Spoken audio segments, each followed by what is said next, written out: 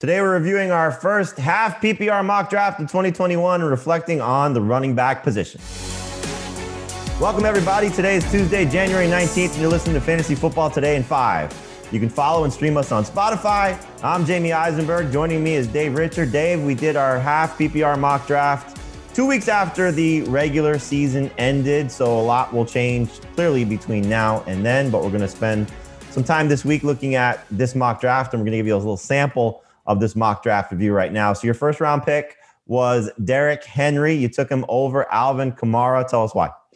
Well, did you know that, and this isn't half PPR, obviously, it's non-PPR. Derrick Henry was a shade better in fantasy points per game. In full PPR, it wasn't even close. It was 4 points per game. So probably figure that 2 points a game, Kamara was better than Derrick Henry. But I'm worried about what Alvin Kamara's future is without Drew Brees. We saw it with Taysom Hill. The targets weren't quite there. The touchdowns could be limited as well. So I took the sure thing. I took Derrick Henry, and I get it. He's had consecutive seasons with over 400 touches. It makes him ripe for a breakdown, but I think he's just a different dude. And I think that Tennessee offense is going to continue to lean on him. So I feel like I took the safe pick by going Henry over Kamara. Probably does feel safe. We'll see what the Titans do to replace Arthur Smith as the play caller. Who knows what impact that will have on Derrick Henry. But clearly the quarterback situation in New Orleans is one to monitor. The second round pick for you was Clyde Edwards-Helaire. You took him over Michael Thomas, and we'll find out again how much the impact there is with the quarterback situation in New Orleans.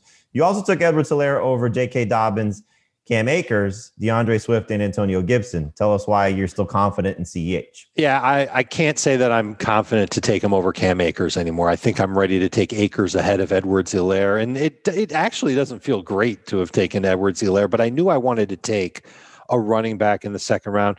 You have to hope that he just builds on what he did in 2020. He had 6 games with at least 9 non-PPR fantasy points, 7 games with 12 plus PPR fantasy points.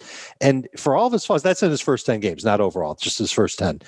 For all of his flaws, he's still Kansas City's lead running back. I don't think Le'Veon Bell's going to re-sign and take a lot of work away. And I know that Darrell Williams has been a decent back, and maybe he'll share a little bit to begin the season, but I'm still rather optimistic in his skill set.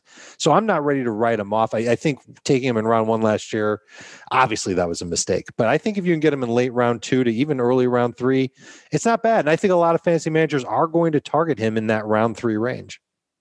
Yeah, I think it's going to be interesting to see. Damian Williams is kind of the guy I'm keeping an eye on this offseason because he opted out because of concerns over COVID-19. If he does come back, does he get the lead role? And is there a shared situation there? Do they add another running back as well?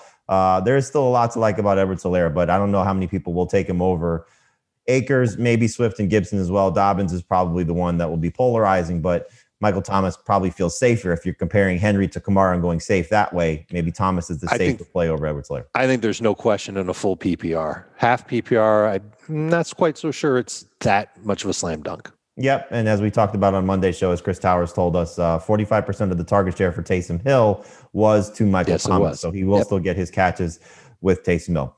We're going to spend some time reflecting on the 2020 season at the running back and wide receiver position, also looking at some breakout candidates. Here's a snippet of that. So, Dave, the 2020 running back that was a fluke in your mind is David Montgomery. How come? He's not going to be a top 5 fantasy running back again in 2021. He averaged almost 25 PPR fantasy points in his final 6 games. Most of it was against weak competition. His first 9 games, 11.3 PPR fantasy points per game. Tariq Cohen will be back. There'll be a new quarterback in Chicago. That could impact the Bears' insistence on the run game. I can't believe that David Montgomery is going to be an amazing fantasy running back. Certainly would take Edwards-Helaire over him at this point. The catches will be the biggest thing because with Tariq Cohen back, you figure that's what the role he'll have, as we saw in their combined season in 2019. I'm not so convinced there'll be a new quarterback, though. I think we will see Mitchell Trubisky start the season just based on what this situation looks like, bringing the band back together with Ryan Pace and Matt Nagy. I don't know if they're going to move on from Trubisky, but that's certainly something to keep an eye on heading into this offseason. And your breakout running back for 2021, among many, I'm sure, but Jeff Wilson is the guy that you listed here. You think he's got the job over Raheem Mostert? I think he's got the best chance to get the job over Raheem Mostert. I love the way that he finished 2020 with at least 12 PPR points in his final three. Two of the three, he was a monster. And he was just a shade less efficient than Raheem Mostert, but a lot more physical and a lot more durable. And I think the 49ers are going to come to really like that. We know that they're changing offensive coordinators. So what? It's still Kyle Shanahan's show. But for what it's worth, the new offensive coordinator is the former run game coordinator. I think that there's room for Jeff Wilson, who surprised a little bit with 3 receiving touchdowns. He totaled 10 touchdowns. I think he could be the 49ers' best back, and at 25 years of age, could be the best running back in San Francisco. That's a great team to be on if you're a rusher. I think he's their best guy. Going to be interesting to see what they do. They're probably going to move on from Tevin Coleman. We'll see if they decide to keep Jerick McKinnon as well, but Mostert was their guy going into the season. Hopefully injury did not ruin things for him, but Jeff Wilson can make things uncomfortable for Raheem Mostert. We already have seen in the 2 drafts that we've done already, PPR and half PPR, Jeff Wilson being drafted ahead of Raheem Mostert. We'll see if that's the right move to make, or it could be a mistake. Thanks for listening to Fantasy Football Today in 5, your audio outlet for fantasy news and advice in 5 minutes or less. If you enjoyed the podcast, leave us a 5-star review on Apple. We'll be back on Thursday morning.